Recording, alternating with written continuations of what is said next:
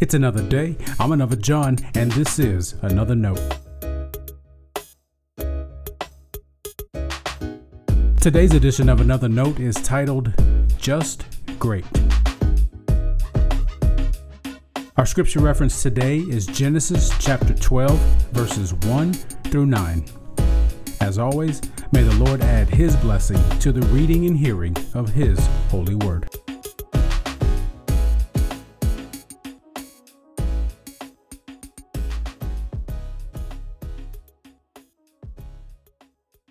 Now the Lord said to Abram, Go from your country and your kindred and your father's house to the land that I will show you.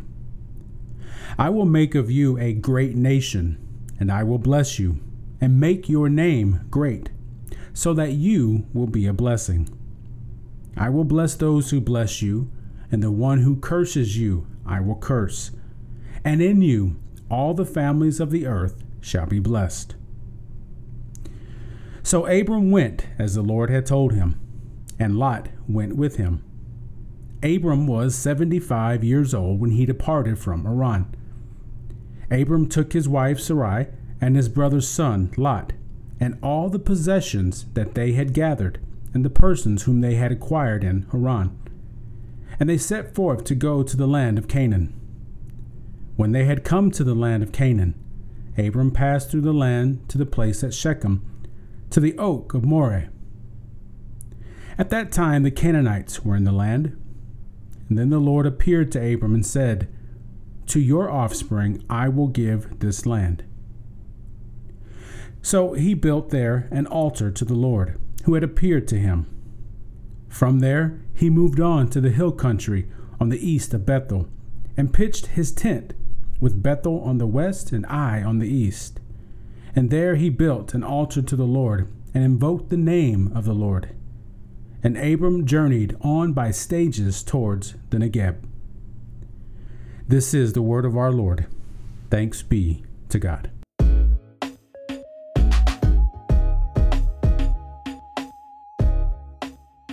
What does it take to be great?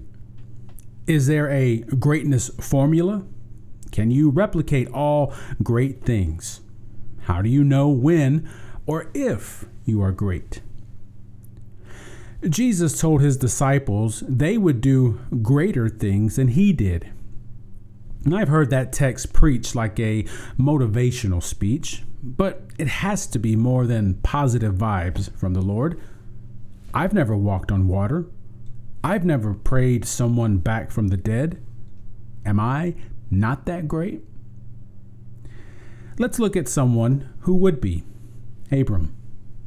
God told Abram to leave his country and his family to go to a land the Lord would show him. Notice that God didn't tell him which land, only that he would show Abram. If Abram follows God's commands, God has a promise for him. What's the promise? Greatness. Out of Abram will come a great nation, and Abram's name will be great. The greatness of the nation seems to be numerical. In other words, there'll be a multitude of people that become a nation. You know how we sing, Father Abraham had many sons and daughters too, and many sons had Father Abraham.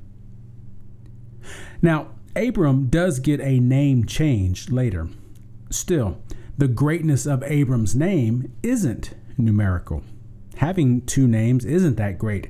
I've had more than two names in my lifetime. The Message Bible translates God's promise about Abram's great name like this: I'll make you famous.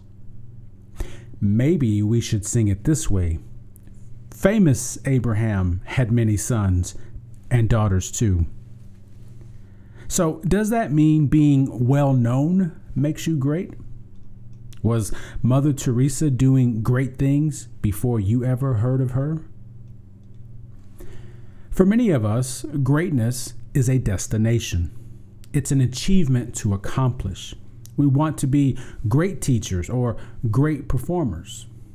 And don't get me wrong, wanting to be great at what you do is fine. It's how we determine what greatness is that's important. And to be sure, who we are is a part of our greatness. But let's consider that true greatness, our true greatness, hinges on other people. That is, I'm a great teacher if others learn. You are a great leader if others follow. I'm sure you can think of other examples. Remember what Jesus once said about greatness? Whoever wishes to be great among you must be your servant. He told his disciples that because they were angry with each other. A couple of them wanted to have great seats with Jesus. How do you achieve greatness in God's kingdom? By becoming a servant. God told Abram his name would be famous. It would be great. According to the NRSV, God said, I will make of you a great nation, and I will bless you, and make your name great, so that you will be a blessing. Did you catch that? Abram's greatness would be a blessing to others. Being great isn't necessarily the goal. Being a blessing isn't either. Abram did what God called him to do, and God promised greatness. Notice the I will statements of God. Christian greatness stems from our willingness to love our neighbors as ourselves. That's what God has called us to do. We can't be great by ourselves, and we can't be great for ourselves either.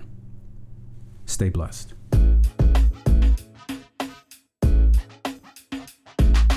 Thanks for always supporting Another Note. This is our daily devotional. I'll keep writing and recording as long as you keep listening and we keep growing. If you ever find Another Note on iTunes or anywhere else podcasts are available, make sure to leave a review so others can join us. And the easiest way to connect with me is online at anotherjohn.com. God be with you.